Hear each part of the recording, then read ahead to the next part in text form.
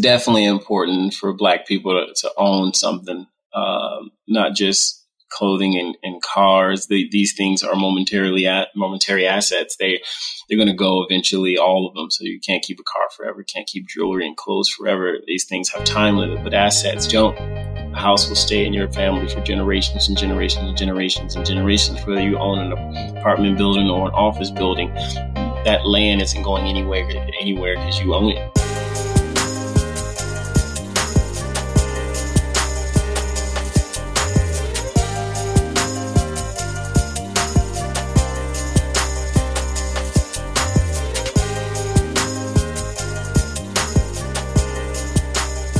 What's up, co-workers? How are you guys doing? If you have a fuck you, please send them to us here at blackatworkpod@gmail.com. You can write them in on our website, blackatworkpod.com. Send them in anonymously, or you can put in your name if you want us to put you on blast, okay? So this is a follow-up from last week's fuck you from Sherry. If y'all remember Sherry, Dana gave her like the business. Okay, let me tell y'all. I'm sorry, Sherry. Sherry came back to write in, and she says, I screamed when I heard y'all read me. I put her back on days starting this Wednesday, y'all. And Anessa is right. I don't have kids and didn't understand and was being petty. And that Petty Boo song, oh my God, y'all dragged me. I cannot stop laughing. I'm so glad this is anonymous. Haha.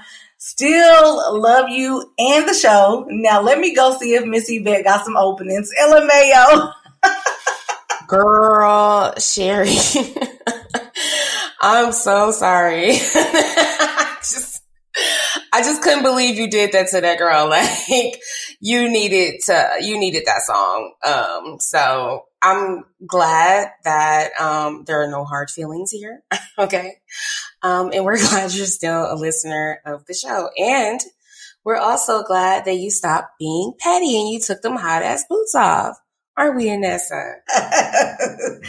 Girl, we so happy, okay? It is hilarious. I'm so glad that y'all don't take our fun shade too seriously, but I'm so glad that you put her back on days. That was the right thing to do, friend. And just to let y'all know, coworkers, y'all be writing in and spelling my name wrong. My name is spelled.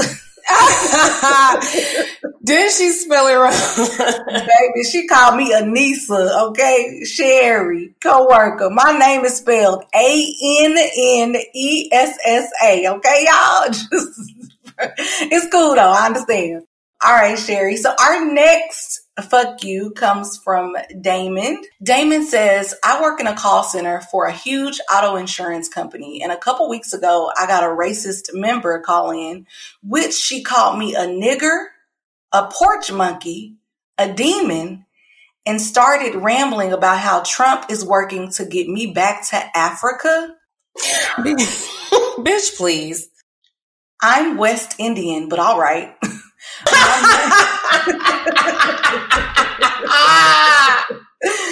Oh my gosh. My manager apologized and said the company was going to, quote unquote, further investigate the call. They pulled the call, listened to it, and waited almost 3 weeks to send me an email and let me know that they heard the call and they are sorry. Just sorry. Not we canceled the person's membership because they were a racist piece of shit and we value you as an employee more than her paying $59 a year for a membership to our club. What can I do other than smile and take the racism? In 2020, I know you guys speak a lot about companies not valuing their Black employees, and I just wanted to add my experience. Fuck that lady and my company. Oh my God. So much to unpack here. First of all, I'm sorry for laughing when you were like, I'm West Indian. You know, a lot of white people think that all Black people come from Africa, which that's why I was laughing. But anyway, listen. This is the part where you say, oh, you know what? I'm so sorry that I offended you with my blackness. Let me get you to speak to my manager. His name is Mr. Tone, first name Dial. I would have hung the fuck up on this bitch. First of all, like, you would have had to shake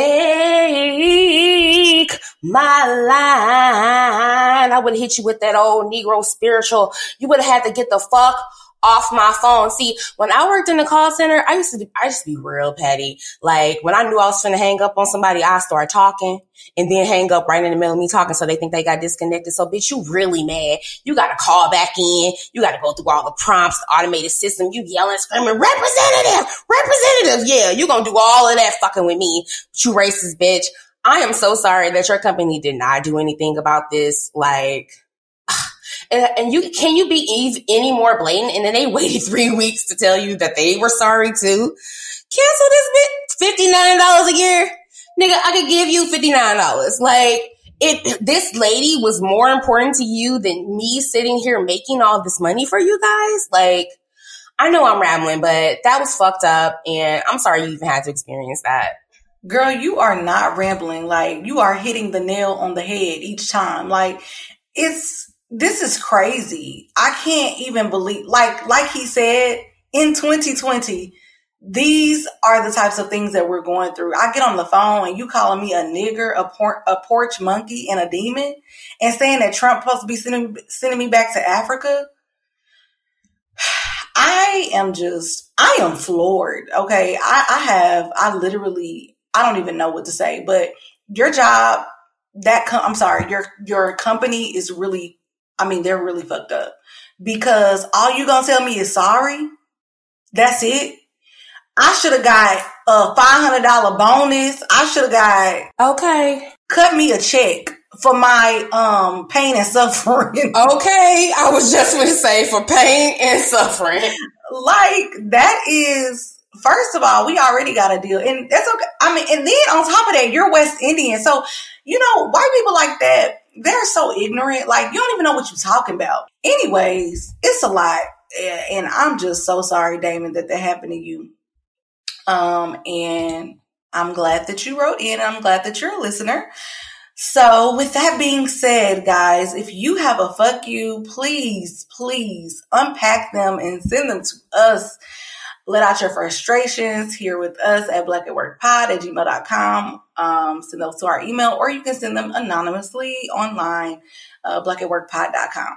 All right, guys. Well, I'm so sorry that my voice is hoarse today. Like, I know I sound like a dude, probably. But, you sound like no dude. I don't. No, ma'am. You sound like a real burger bag. Oh, I think no. Oh, okay. Well, good. Well, okay, guys. So forget my apology for sounding like a dude, and let's go ahead and get into the water cooler. Come on. And let me find out news. Actress Niecy Nash is married now to her boo, singer Jessica Betts. I am here every day of the week for a Black queen moving on with her love life and not looking back.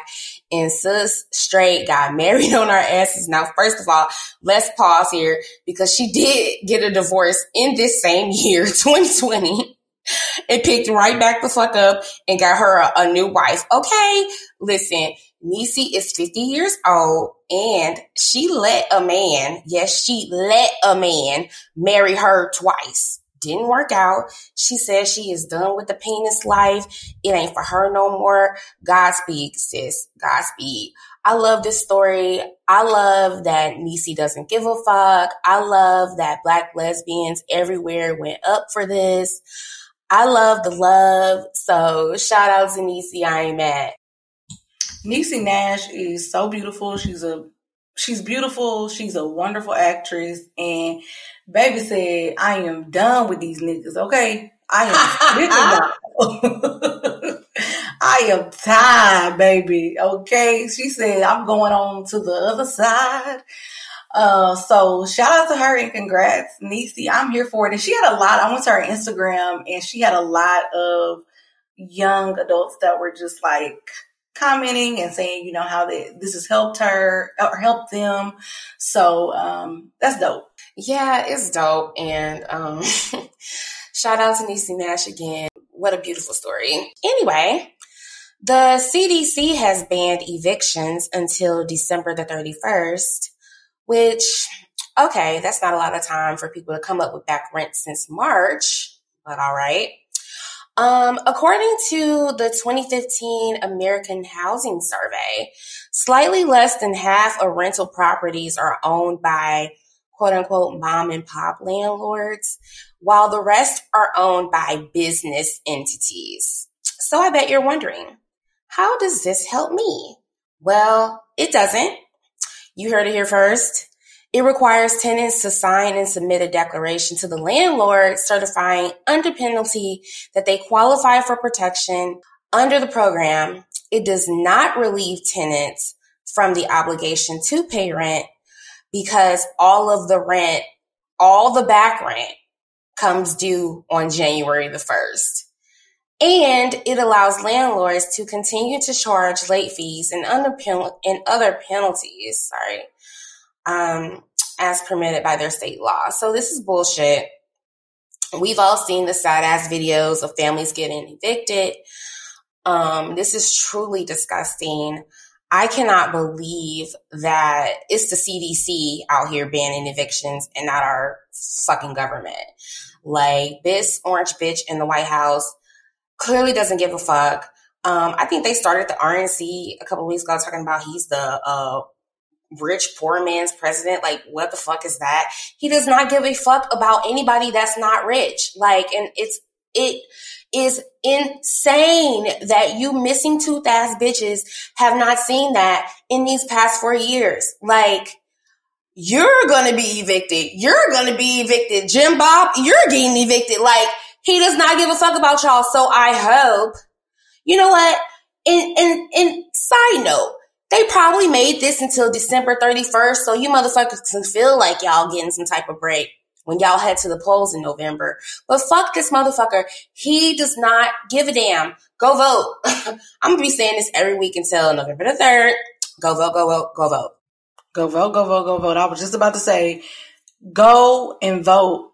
And it's sad because I don't pay rent, but I do pay mortgage, and I will be the first to say and be brutally honest. I am also too on a forbearance of my mortgage because I can't pay that shit because we got a salary cut and I'm expected to owe a big lump sum at the end of this month, I believe. And I don't know what I'm going to do. It's sad that of the situation that we're in. And it's even more sad that, at this point, he can do nothing else that is going to surprise me.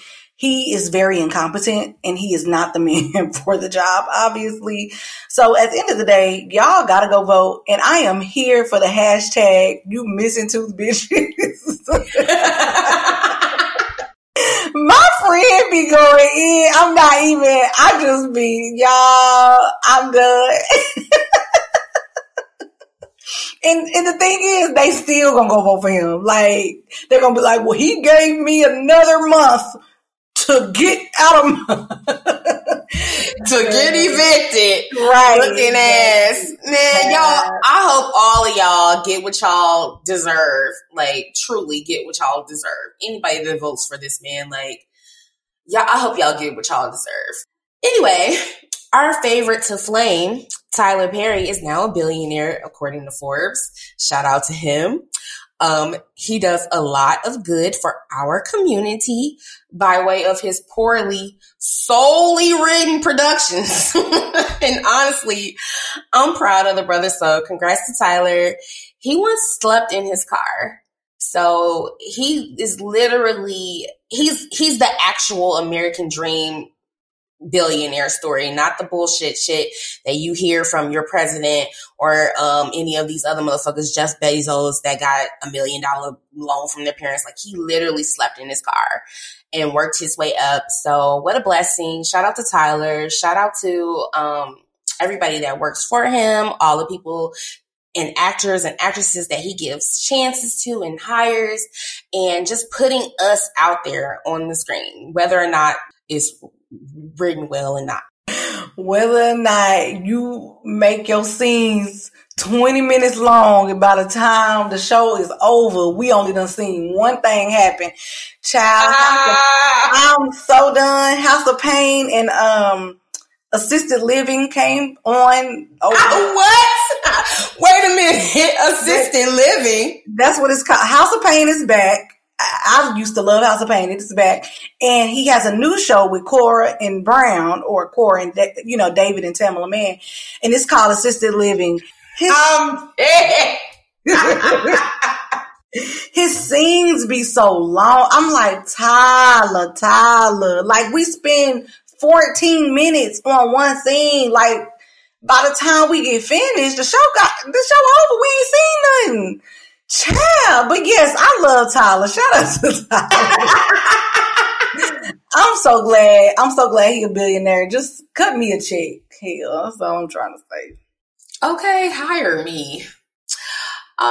So this is really a break room discussion, but it was so big that I feel like we should talk about it in length in the water cooler.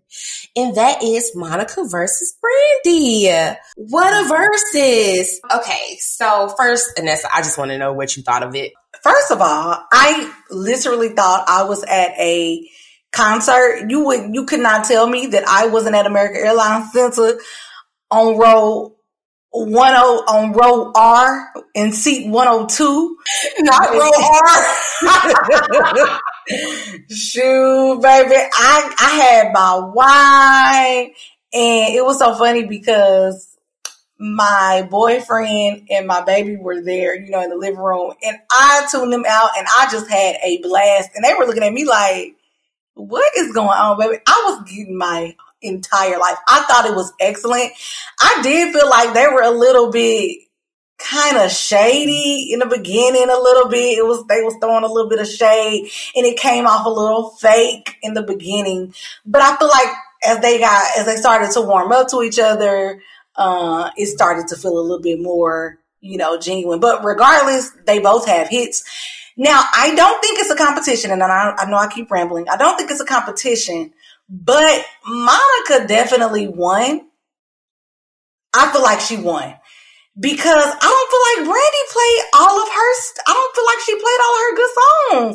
Now, I Got My Life on Almost Doesn't Count, and I Want to Be Down. Did she play Have You Ever? I don't recall. I don't think she even played. I feel like she could have played a lot more songs, and Monica, she could have played a lot more songs too, but I feel like she came with more of her heavy hitting songs. So I feel like I was expecting Brandy to win, quote unquote, but Monica came in for the jugular. But I mean, both of them did an amazing job. To me, in competition, I Got My Life, and I felt like it was a Brandy and Monica tour.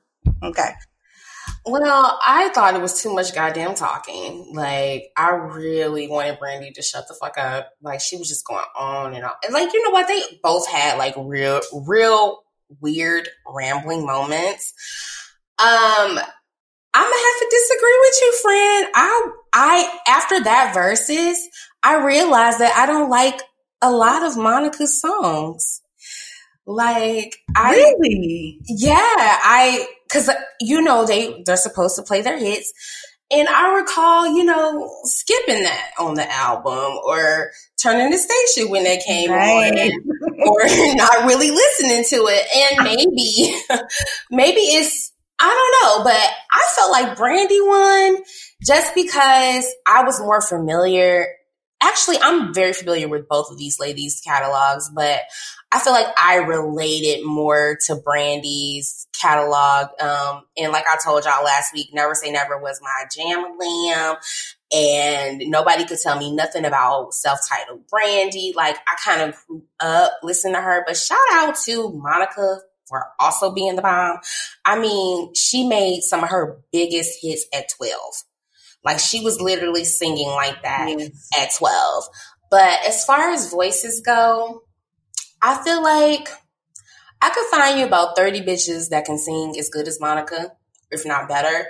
But Brandy is a voice. Like, her tone, her harmonies, like she has one of those voices that not a lot of people can replicate. You get these artists like Summer Walker and Jhené Aiko that try it, but you only have like one Brandy. And even though both of these ladies' voices are distinct, like again, like I said, I feel like I could find 30 bitches that can sing like Monica.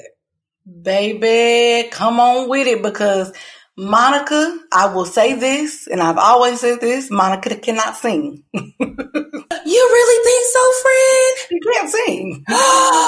She can't. I mean, I feel like, okay, I'm not going to say she can't sing, like, because people going to be like, dang, she's saying she can't sing. I'm not saying she can't sing, but to your point, I can get on a record, get some auto-tune and some reverb, and put out a song just like her.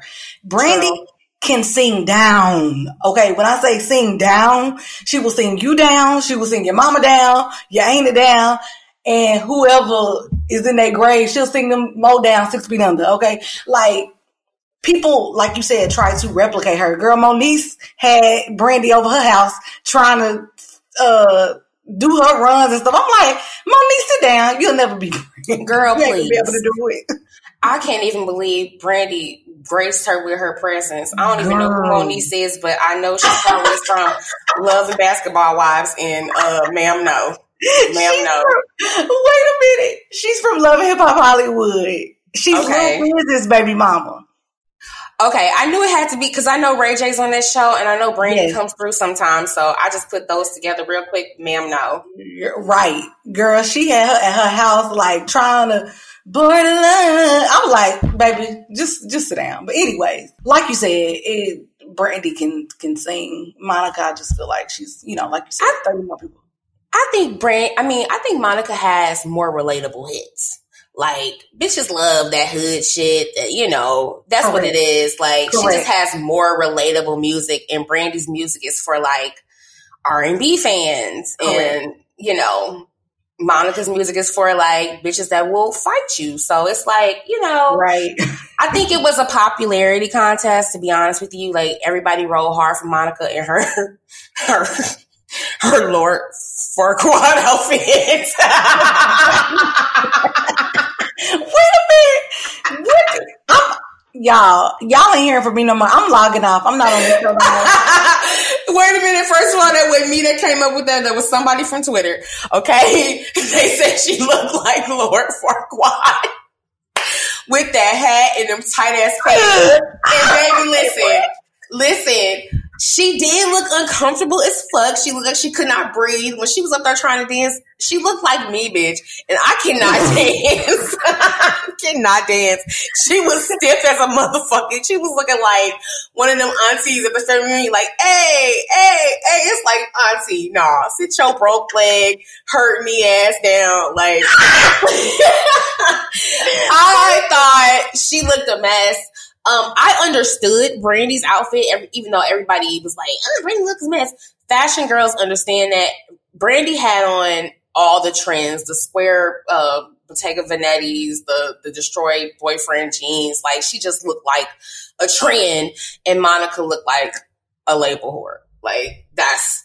Baby, I'm still on Lord Farquaad from Shrek. Baby, y'all, I cannot... The memes were hilarious. Did y'all see them put the white shoes on Monica?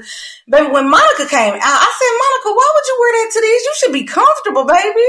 She could not breathe in that corset. That corset was killing her. And it's August. It was August, and it's still hot, okay? And weren't they in LA? Why you got on them in Atlanta, where it's real hot and humid?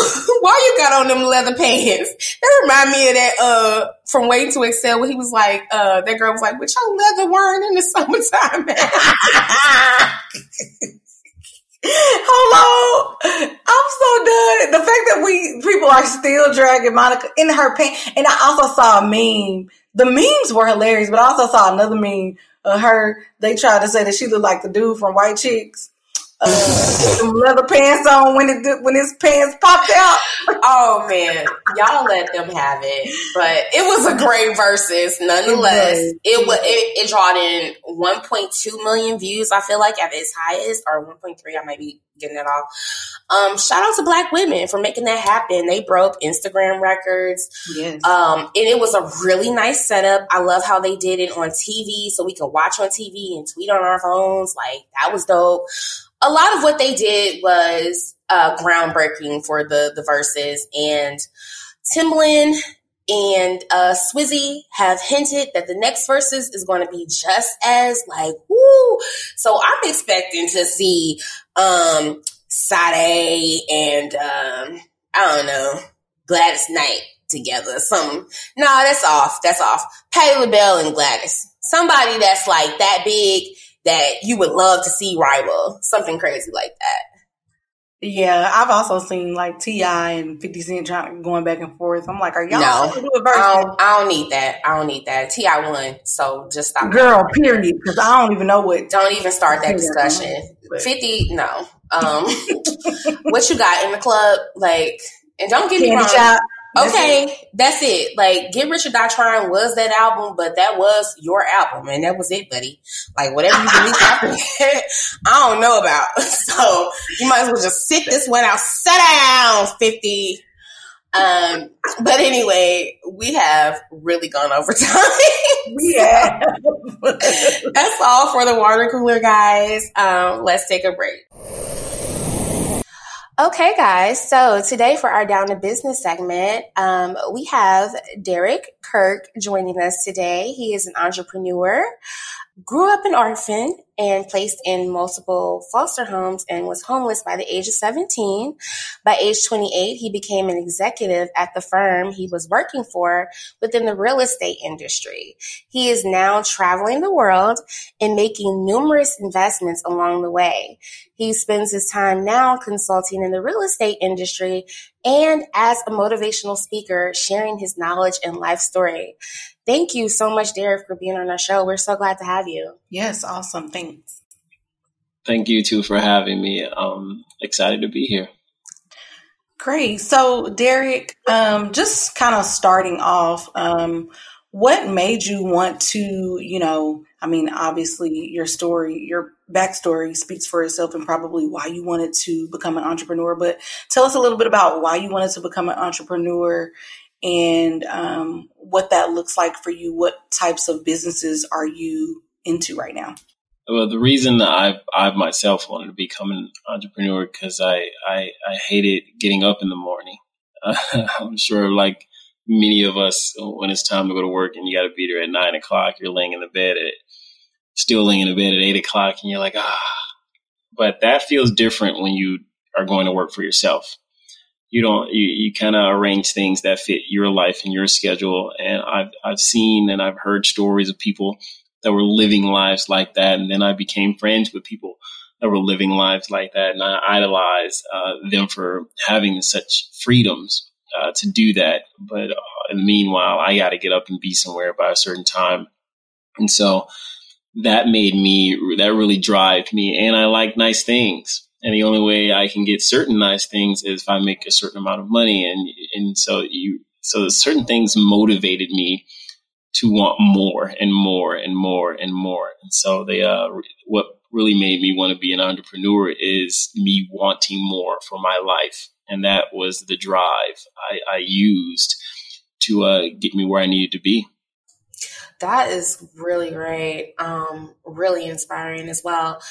I know that you have a book coming out in fall of 2022 called Innocence Lost. And it's you talking about your childhood and things. Can you kind of talk a little bit about, now we're going to get the book when it comes out.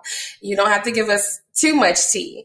But could you tell us a little bit about your beginnings and what landed you into real estate to begin with? Like how did you go from orphan to real estate investor?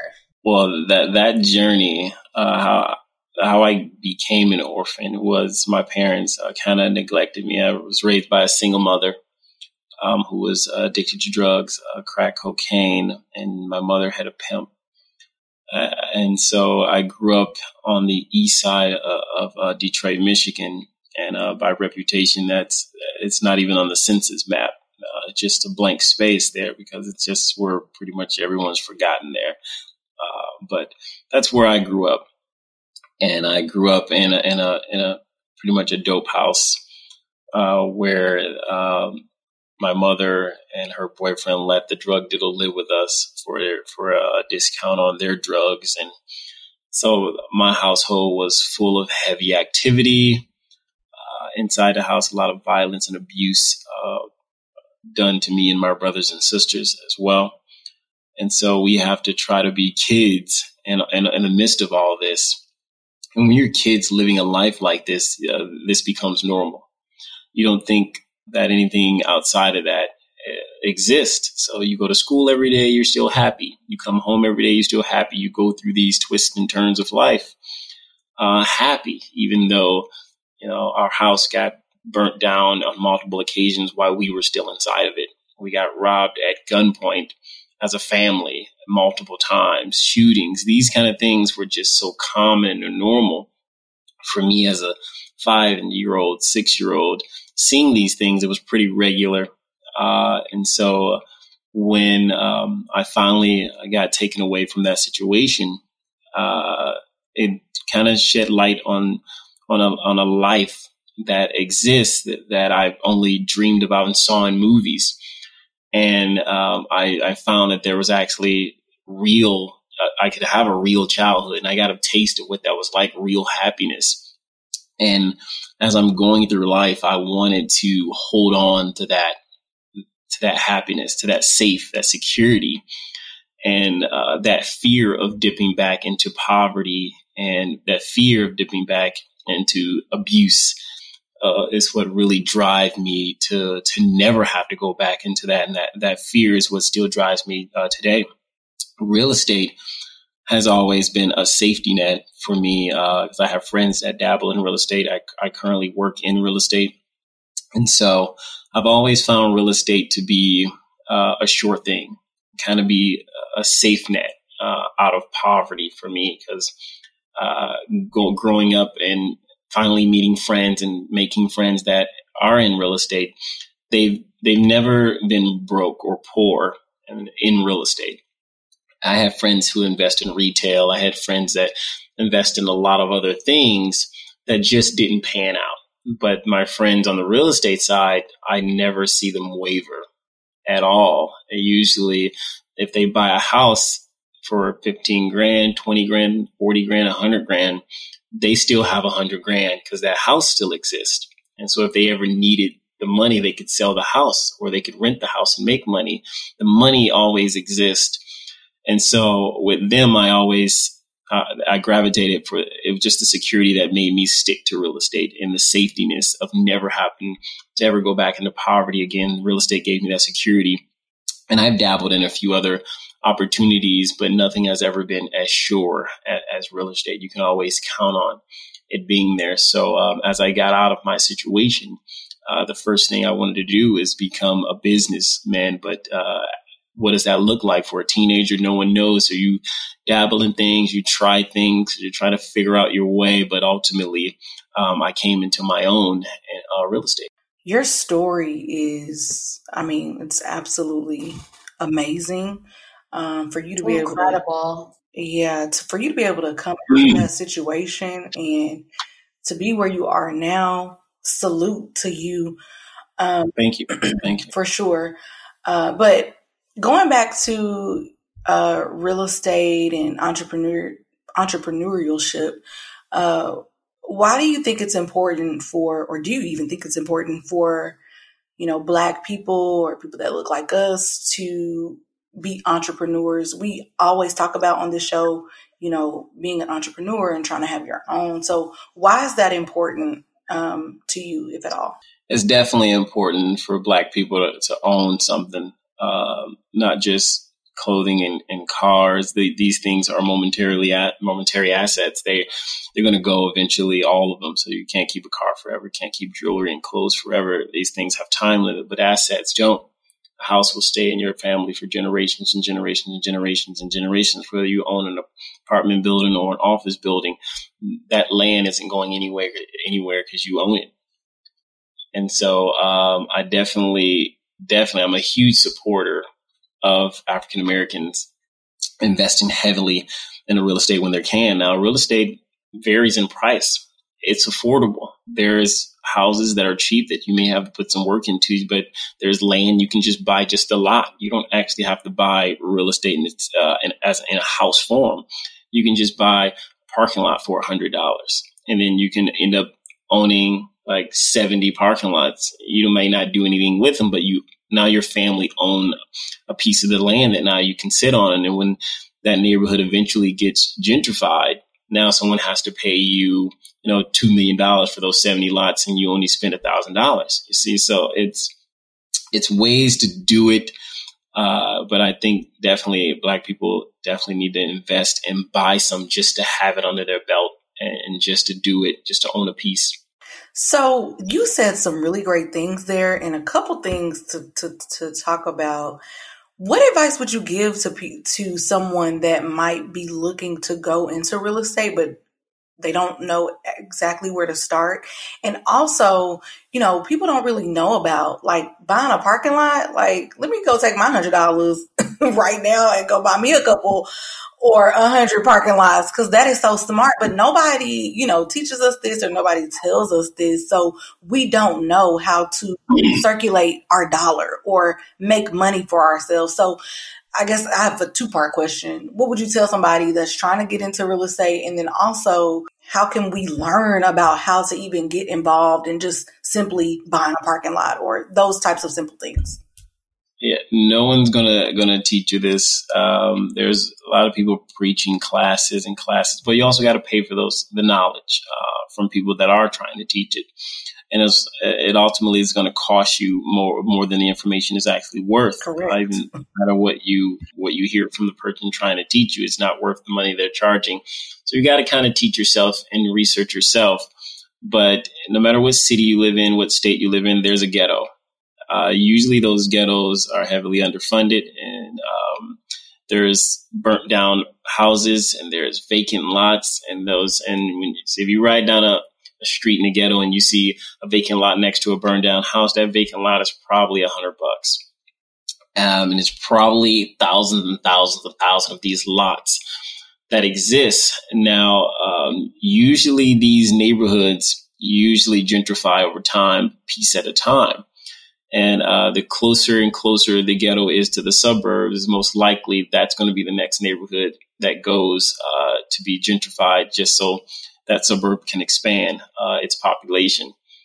And so usually those lots are still there. They're still the same prices. Usually the lots are all the same prices. If it's an abandoned neighborhood-ish, those lots are pretty much the same prices. And sometimes it's too late. Some blocks have already sold out. And some are just still sitting, and someone can come and snatch that one lot up and sit on it for like 3, 4, 5 years. And then someone probably will end up contacting you trying to buy your lot because they're trying to buy the entire block. And then now, even though you paid $100, they're going to probably come at you with probably $3,000 or more, depending on who the buyer is. So it's up to you to kind of buy it and then sit on it, or buy in bulk and then sell in bulk. Buying and selling of real estate, no matter what it is always a revolving door of money. If you went out and took $1,000 and bought, some lots, you can sell that portfolio of lots that you got to someone else and someone else and someone else. It's always someone in the industry shopping around for lots, especially if you bought it closer to a nice neighborhood, and then it's easier to resell because you did all the work. You did all the work of buying it. You may go over there and cut the grass. You may go over there and do some landscaping to make it look pretty. And now you go off and sell it to someone that is looking to put a park in place. Maybe the city might buy it. They just didn't want to put in the work to get it nice, and you did. So now you can sell it for a profit, but you only bought it for $100, and then you got you and your family to go and cut the grass and put up a little fence or something like that. So you can make some real money in the industry just simply by owning the land. And Detroit, it's currently being gentrified, and there's buildings that people bought for $50,000, and now that the city has changed, though, that $50,000 building is worth $6 million. There's people that bought a house for $1,000 after the city changed they're selling that $1,000 house for $100,000 because they just sat on it until the city changed. But the money they spent to sit on it was pretty much nothing. And so it's the opportunity is there, but the information isn't. This isn't something that someone's going to teach you. These properties just exist. The city sells them to people who know. And if you don't know, they're not going to teach you. And so if you have friends in the industry, they'll take the time to teach you. But if not, you definitely have to learn yourself. Okay, so I have a 2-part question too. What was your first buying experience like? What did you buy and how did you use it to expand your business? My first, you're going to be definitely terrified because it's the unknown. You don't understand the process. You see, I bought a vacant house that was pretty much beat up and run down and just sitting open, and anyone could run inside it and take anything. So it was going to take me some, I think I bought it for like $5,000. And just the house itself, it was a 2-family flat house. So it had upstairs and a downstairs for $5,000. But the bones of the house, the paint job looks decent. The structure looks like it's still intact. And so I took a chance on it because they don't give you refunds after you buy it, it's final. So you don't know if it has a massive electrical problem or mass plumbing problem at all. You don't know until you buy the place. And then you might be like, okay, well, this plumbing is going to take me like $40,000 to fix. So now you just realize you made a mistake. But you won't know until you do it. It's up to you to learn how to read these houses just from images. And then you may go drive by it, walk the property a little bit, and you eventually get good at it. But the only way you're going to learn how to eyeball these houses to know what you're getting into is to do it first. Even if it's a huge mistake, your first one, you still need to go through that mistake just to learn, okay, now I know what to look for on the next one. And that's what's important. That's where the money is. So I bought the house for $5,000. I put another $8,000 into it. So I'm working at the same time and I'm saving money to pay for this side project. So it's no rush on this. You don't have to have all this money to do that. You can take your money, your check at a time and save to the side and have family do it. Now it's even cheaper. Now you don't need $8,000. Now, since you know somebody, you may just pay them, $500 and then they do all of this work for you. So it's up to you, however you want to plan it out. But you start fixing the windows, you start doing the exterior paint, the interior, the drywall. You do it little at a time. You fix all the plumbing issues, the electrical issues.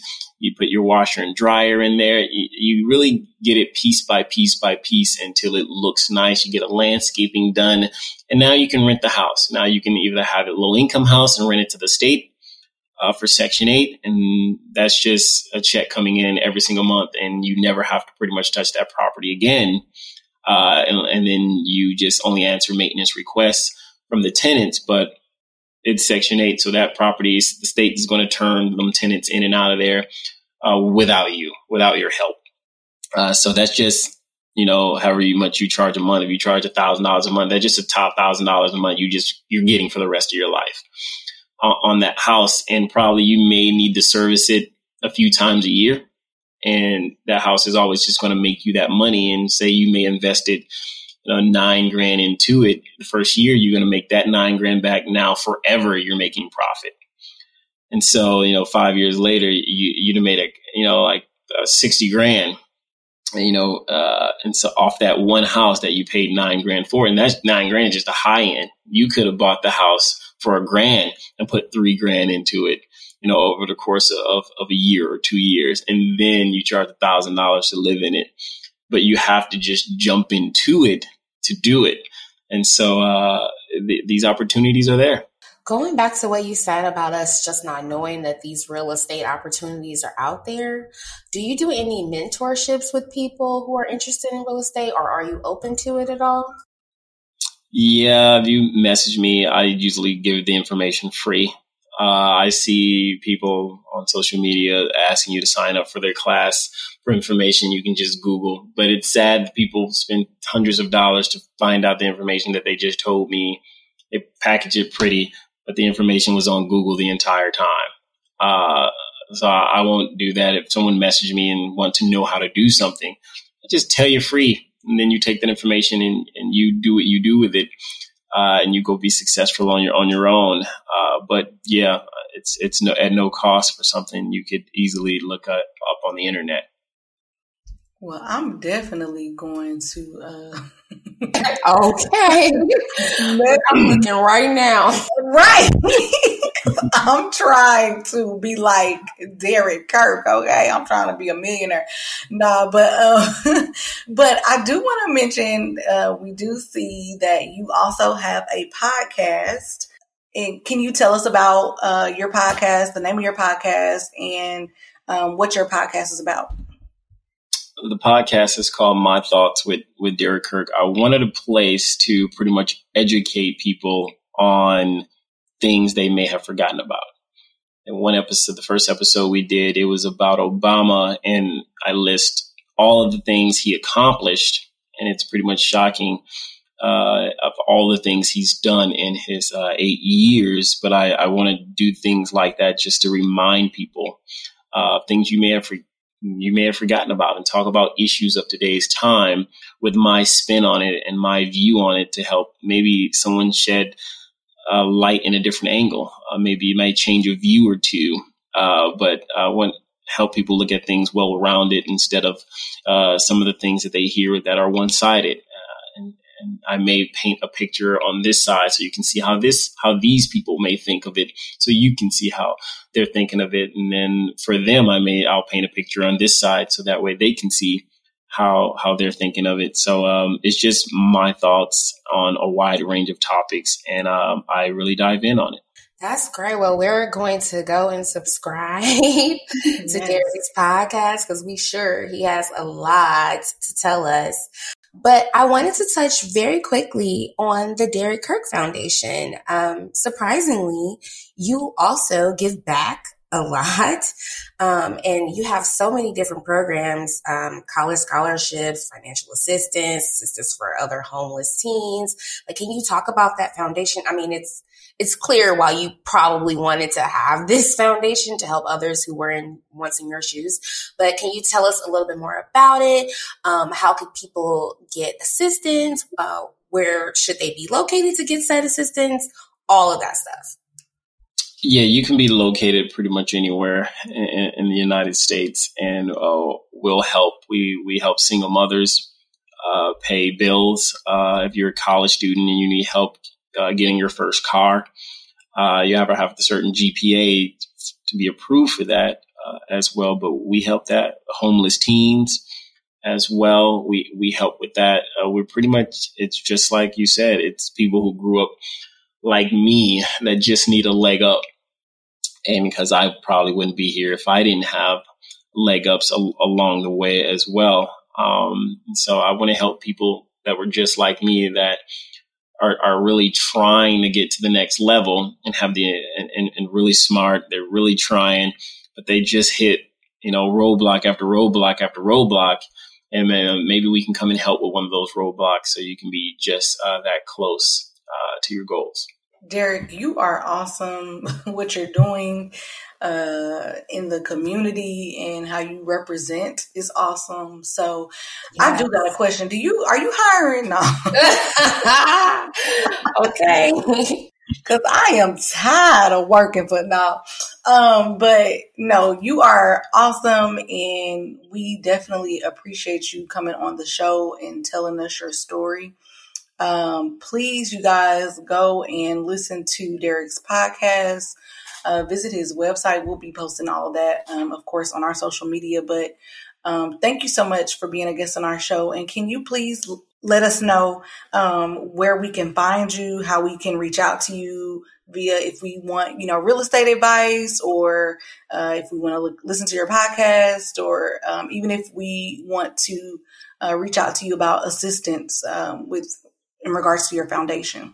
Yes, the podcast can be found on all podcast platforms, from Spotify to Pandora, iHeartRadio, anywhere where you listen to podcasts. My Thoughts with Derrick Kirk is there. If you go to www.derrickkirk.com, you can contact us there, and you can find the foundation there, and you can email me directly for information.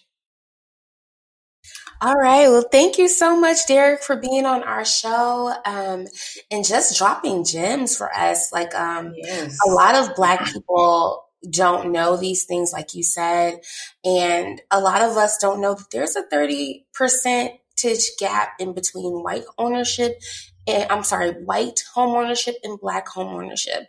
So it's imperative for us to get these tools and these resources so that we can also have that type of stable income that Derrick was talking about earlier on the show. So like Anessa said, you're awesome.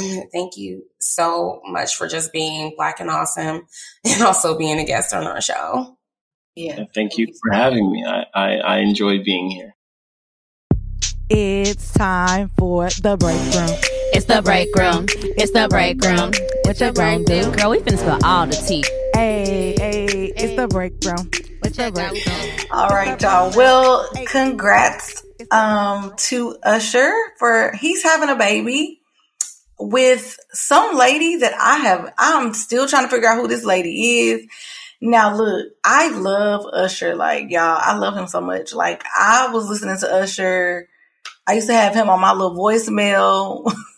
You know, back in the day, we used to put our voice, you put your phone up to the song and then turn it off and be like, hey, you've reached my voicemail, but I'm not in right now. Okay, in the background is 7 o'clock. Looking ass. Girl, get out.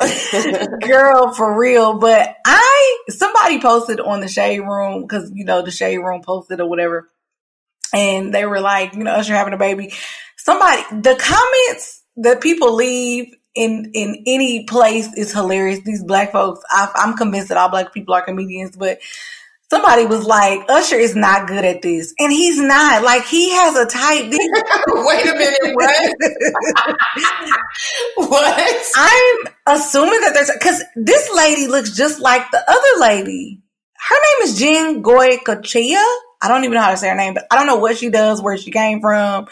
But Usher, can we look her up? Let me look her up. Look her up. She looks just like the last girlfriend. Jen Goycochea. Goicoechea.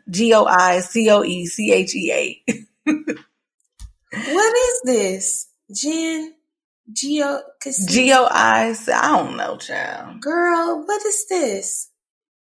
Is she Black? No. I mean, she look, I don't know. Now, hell no, she ain't Black. But okay, Usher. Right. Like them girls said, he ain't good at this. Then the girl commented and said, at all. I concur. I mean, congrats to Usher. A baby is always a blessing. But like I said, let's bring Usher and Chili back, because I was all the way here for that. But anyways, Chili's weird. Chili, you think she's weird? Girl, yes. Did you see her dating show a couple of years back? I didn't. I remember that, but I didn't watch it. God, please send her a husband that fits her. Actually, I did watch it. She's very, she has a lot of, she has a list, a checklist. She's weird. Go to therapy. Dana keeps telling y'all to go to therapy. Oh my gosh. Well, speaking of therapy, child, Real Housewives of Potomac. Y'all, if y'all don't watch that, it is so good. I know a lot of people are like, oh, they're not good, they're not funny. Like, no, these women are up there with ATL, if not they like surpassed ATL. Because did you watch this last episode, Dana? Yes. Please tell me you did, girl, because I need to key. Can we start with Giselle's ensembles? Okay, first of all, shout out to Karen for pointing it out. Well, we all know Giselle is such a fashion downer. It's like, you are so beautiful. You have the body. You put that on. Why, bitch? Like, Potomac, out of all the housewives, is like the worst dressed. Like, Monique has to be exhausted from carrying this show, from serving all the girls, because they are just not. And then Karen, she dresses nice to me, but I wonder if it's age appropriate. Like, bitch, you almost 60 wearing, 30-year-old stuff. I'm confused. It's a lot going on, but the fashions, Giselle, what was up with that jumpsuit that she had on at the lake? Like, what was that? Like, she looked like she was about to go work out. Everybody else, like, came to serve. What was going on? I'm sorry. Baby, Karen got on that confessional and she was letting Giselle have it. She said, sometimes I don't know what she's going to wear. I love me some Karen Huger. Okay, that lady can do no wrong. Love Karen. And I feel like it's so funny that you said she wearing, but Karen actually, I feel like she's got a body now. She done been training. She been doing something. I don't know what she got going on, but she got her little body and baby, she done went to Pretty Little Thing of Fashion Nova or called Rashida and went to presstatl.com or whatever she done did. Cause her style is like, she's on point with the fashion. Now, first season, I don't know. But now she done got a little money. I feel like Karen just started serving. She did. This season, because the wig problem was a bad problem last year. Okay. Maybe that wig. That is forever going to go down in history, baby. That wig was everything when she was trying to get the wig. But yeah, Giselle, she got to do better. She's gorgeous. Like, she's drop dead gorgeous. And I just don't understand. You got money. You own Real Housewives of Potomac. Baby, get you a stylist. No IG. Jeremy, I mean, I know he in Atlanta, but you, what's his name? Is out in Atlanta, Jamal Bryan, your new boo. Like, come on. Get you somebody that can help you because it's not okay. It's not okay, Giselle. Please. And get an interior decorator too. Because I don't know what's going on with your house. I just feel like your style is just, I'm going to get off of it. I don't know why it bothers me so bad. No. It is very irky. Like, it's like you got money. What are you doing? Somebody can come and style and you can get an interior decorator. Like, what do you, but she thinks her style is fine. Obviously it's like she threw up the 70s inside her house. I won't accept that. You cannot possibly think that you look good. You don't, girl. Ooh, I know you're going to talk about the show, but that scene where they was going to the first dinner over at the lake house in that black, look, let me get off of Giselle clothes. Baby, go ahead, friend. Go ahead. Girl, like about how you read Sherry last week, baby. Baby, look. So first of all, this last episode, from the beginning to the end, I lived. Okay, I got all my life. Because, baby, when they got to the lake, first of all, let me address this bird. T'Challa, Monique has, I don't know if she's not getting enough attention from Big Dude, Bigfoot. That's what I call him. I don't know if he ain't getting enough attention from Bigfoot or what. But come get on my show. I mean, it's like, I don't know what her infatuation is with this bird. But anyway, did y'all see when Wendy, or did you see coworkers, everybody, did y'all see when this bird flew on Wendy? Baby, Wendy was saying some BS, and that bird said, you know what, bitch, I'm gonna flap my wings on it. She was like, I want to get to know everybody on a real deep level.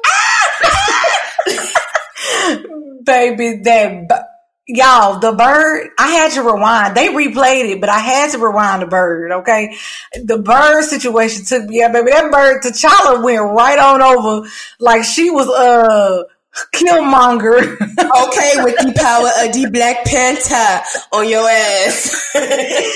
That bird said, bitch, you lying. I'm gonna get you straight. Anyways, y'all, I gotta get off the bird, but the bird was funny. I laughed for a good hour. I was talking to myself for an hour about this bird. And let me address the whole Wendy and Ashley situation, because Wendy did go really hard on Ashley about her not, her bringing her baby I feel like she was kind of salty because she wasn't able to bring her baby, but she didn't have to go in on her. But at the same time, I don't like Ashley, and Ashley got on my nerves at the dinner when they got to the dinner or whatever, and was talking about the whole, well, you're projecting, you're just mad because you weren't able to bring your baby and I wanted to bring my baby. Rewind. Let's rewind. Now, in the beginning of the show, you didn't want to bring your baby. Michael forced you to bring your baby. Let's be clear. And okay, let's be clear about that. And number two, Robin talking about you. Robin was saying Wendy owes her an apology. Y'all with these apologies, and Wendy was like, I don't feel like that warrants an apology. I don't have to apologize for everything. Y'all always want an apology. At this point, we're gonna be apologizing. I would have to apologize for every single thing in my life. Y'all always want a damn apology. Anyway. But how strong was Wendy coming in? So like, yeah, I blew her down, but I don't feel like that warrants an apology. I'm like big dick energy. That must be PhD energy, bitch. Because anybody else would have been like, I apologize that I came at you so hard. Now, Anessa and I are both, recently postpartum, okay? And I can totally relate and identify with Wendy's energy at that moment. I knew she was projecting. I knew that she had blown up, when she felt that way inside, it wasn't necessarily something against Ashley. That's how I looked at it as a viewer. Like, she's like, why come I can't bring I'm a new mom. Like, I get that. And as a mom, as a new mom, especially, like, you just can't be away from your baby. Like, it's just hard. It's hard. Like, now I know Wendy's is her third time around the block. She might be a little bit more lax in that area, but you could tell by her communication and how hard she came that she really just wanted her baby. So I can identify with that, but I don't like Ashley either. Actually, I flip-flop with Ashley depending upon who she's coming for and why. And right now, I'm more so favorable towards Ashley. So when Robin was like, are you going to apologize? I was like, yeah, she should apologize. But Wendy said, well, I don't feel like that. I'm going to start using that. When people ask me to apologize, I'm going to be like, I don't feel like that garners an apology. Like, that doesn't require an apology, bitch. Yeah. Big dick energy. Hello, like you said, big PhD energy. And she told Ashley, people like you address me as doctor. Okay, period. Oh, Kurt. Legends only. Legends only, bitch. Baby, that whole episode. And then when Karen told Giselle, they were asking each other questions, and Karen was like, so how does it feel going back to your husband after he cheated on you too? Baby, listen. Giselle has made a living off of her husband being a cheating ass nigga. Like, that's the reason why she's on Potomac. That's the basis of her little book. That's why people relate and identify with her, because that's a lot of women's stories, unfortunately. So it's her storyline. It's her storyline. It was her storyline from day one. So to see that you going back to the same nigga that done cheated on you, embarrassed you, clowned you, and then you turned around and turned your mess into a blessing. Okay. And then you making money off the cheating. Bitch, we need answers. Yeah, you need to tell us what's going on. Like, explain that. Explain that to the congregation. Explain that to the people that bought your messy ass book. Explain that to the people that's watching Potomac, because, bitch, we want to know. And obviously, he's changed a lot. You said that. We want to know specifics. We like your kids here. Like, even her kids ain't fucking with him. I was just about to say, her kids are not here for it. And fans of Giselle are not either. So, Giselle, tell us what's going on, okay? We want to know, because we don't accept Pastor Jamal. He could flip his Bible. Baby, I feel like Giselle can't keep him in. I feel like something going on with her where she can't keep him in. So she said, you know what, let me go on back to Jamal, where he know me and I know him, and let's just make an agreement that he ain't gonna cheat, hopefully. But anyway, yeah, her kids ain't having it, which is kind of a sticky situation. I don't know how she's gonna deal with that. But Anyways, please watch Real Housewives of Potomac, y'all. It's so good, and we'll be talking about it next week. I have some Love and Hip Hop news or update. Did y'all hear Tahiri is claiming that Joe Budden was physically abusive and broke her nose and fractured her rib and pushed her down the stairs? Baby, she did an interview and made all those claims. And y'all know Joe Budden, okay? He responded saying that Tahiri is and I quote, he says she is a cancerous, toxic, clout check chasing liar. That's what he said. And that someone else broke her nose. And as a result of a physical altercation. So basically what he said was this happened when she was in Vegas or they were in Vegas. He said Sin City, but I'm assuming that Sin City is Vegas.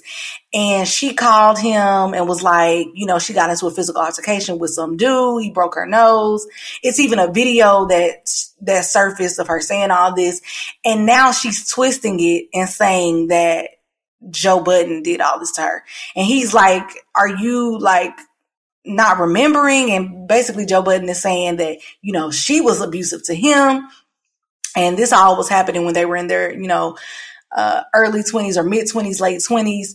So, at the end of the day, I do not condone abuse at all. And I am not here for that. I hope Tahiri is not lying about that and twisting it up for a clout chasing check like Joe Budden is saying. Because Joe Budden is like, she lying. I hope not either. Because domestic abuse is a motherfucker to try to accuse somebody of and it not be true. So I hope she's not lying and accusing this man if he's innocent. But if he is not, fuck him. I'm not so favorable to Joe Budden anyway because I think his opinion is trash. I think his musical opinion sucks. And then he's always saying some off-the-cuff ass shit about women, especially black women. And I'm just like, nigga, shut up. Like, you don't speak for us. So, I hope that whatever the situation is, they get sorted out soon. But somebody did him on Twitter where somebody was commenting about him and Tahiri's situation and was like, he could never do that to me. And he replied back to her, you would never get the opportunity. So it was basically like him owning it, like, yeah, a little bit, but he was trying to be shady. But at the same time, like, that's not nothing to joke about. It's not. Nothing about it is cool. Like I said, I don't know about the situation, Yeah. Whatever. It's a crazy situation. And in more Love and Hip Hop coonery, buffoonery, okay, Love and Hip Hop is wilding out. They ain't filming, but baby, they got a lot going on. The people or the cast of Love and Hip Hop. If anyone cares, because I don't, but I'm going to let y'all know, because we in the break room. Masika, Fetty Wap's baby mama, and Hazel E from Love and Hip Hop Hollywood are having a sit down that will be streaming on Zeus. Okay. I still don't have a Zeus login and I'm not paying my money for it. What is Zeus, like the Oblivion for D-list ass motherfuckers? Like, is that where y'all go to make a buck, to Zeus? Because I don't even know who these two. Oh, you know what? I do know who. You know who they are. Hazel Lee is the girl that Ilanya, she was like, who is the friend? What's her name? Yeah, Ayanya. She was making her recite her rap lyrics. I remember that, but I don't care about you guys. So, girl, what is this? What are y'all sitting down for? What is it? Did I miss something? What is it? That's what I'm trying to figure out. I don't know if y'all trying to squash old beef from Love and Hip Hop Hollywood season 1 from back in 2014 when I graduated from college. Like, what are y'all doing? And get this, on top of all that, the show is being produced by none other than Ray J and Princess. Okay, at this point, it's a joke. I told you they was gonna head back to Zeus to make another coin. I told you what is happening with Frank and everybody. Y'all not making enough for that? Like, what's going on? Wait a minute, what is it? And I thought you niggas was getting divorced. Girl, it was a setup. You said I told y'all. You said it. You said it, friend. So, look, it's a lot of buffoonery, like I said, going on. Anyways, moving on to some new music that is out, y'all. So, SZA is back. And she dropped a song or a single featuring Ty Dolla $ign called Hits Different. And she also came out with a video that she directed. I love SZA. I'm still trying to get into the song, but I'm glad she's back on the scene. Have you heard the song yet, Dana? I have, and I'm going to have to listen to it a little bit more. Yeah. You know? It's one of those, I'm like, oh, I love SZA. Let me, get into this. Because honestly, I wasn't into her first album on first listen. But baby, when I tell you that is my album, like I loved it after I gave it a second listen. So okay. I'm here for SZA. I love her. She's beautiful. She's from my hometown. So it's nothing but love and respect over here for our princess. Yes. Shout out to SZA. Also, Monica dropped Trenches featuring Lil Baby. I don't like that song, but Sit down! I don't like it. She could have kept that.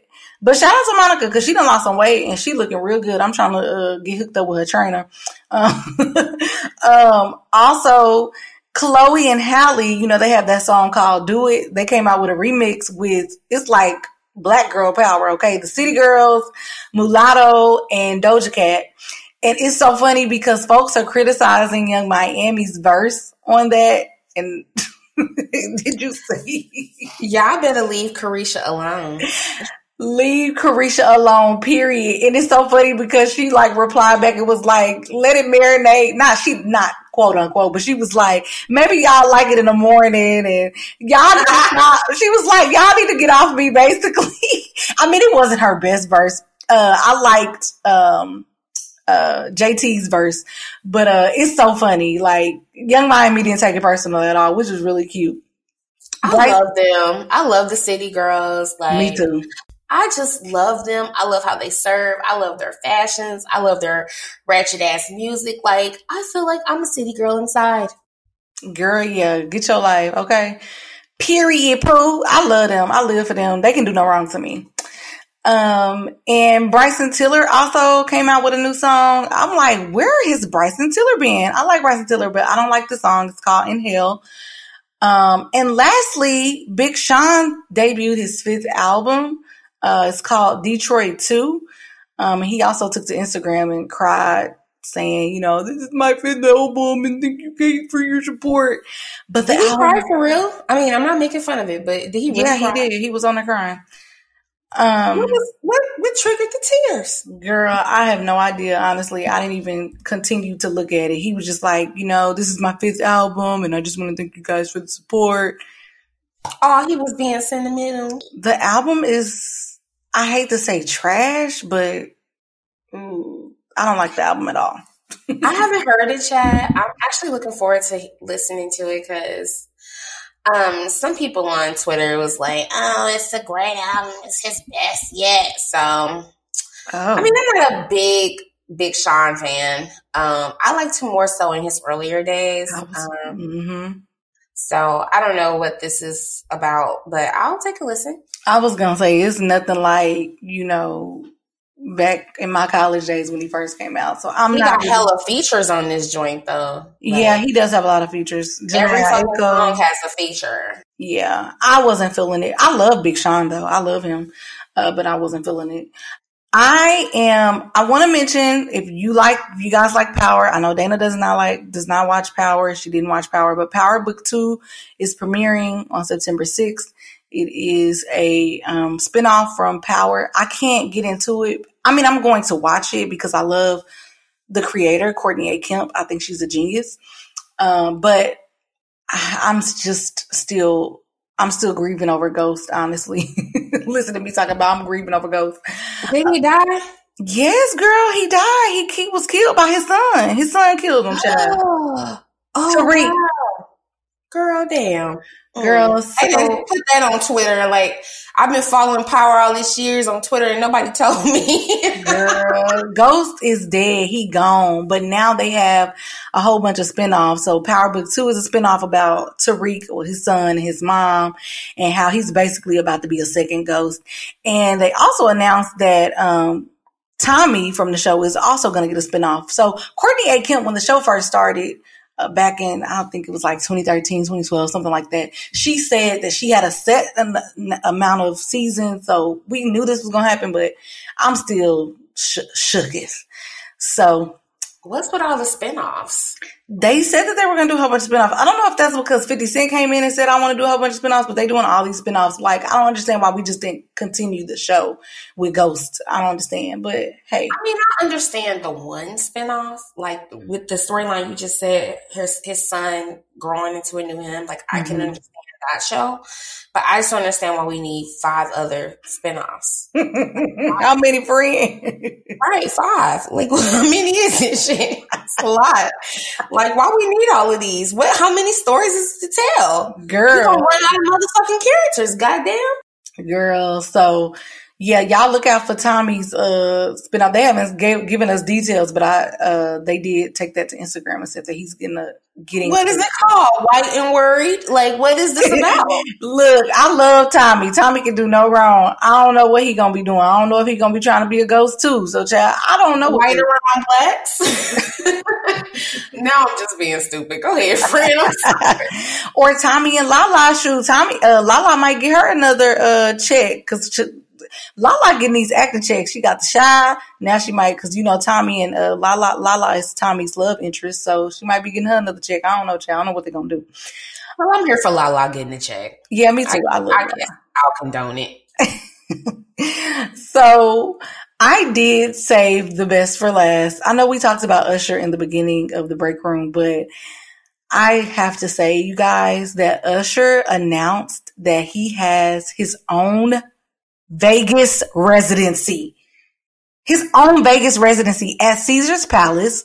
It kicks off July 2021 and tickets go on sale next Thursday, which is September 10th. Y'all, if anybody want to give me a birthday present, because my birthday is on September 18th, okay, please go ahead and bless my life, because look, I told y'all. Put it out there. Girl, I love Usher, and the fact that I feel 2 ways about this. I feel like super excited and happy for him. Like, that's a huge deal. But at the same time, I also feel super old, because like, as soon as your favorite artist gets a residency, like, it's a wrap. Like, you old now. Like, I mean, Hurt Knees Club, basically. I do feel old as shit, but like, Usher's been out since we were kids, but he was also a kid. So yeah. I think it's cool as hell that he's getting a residency.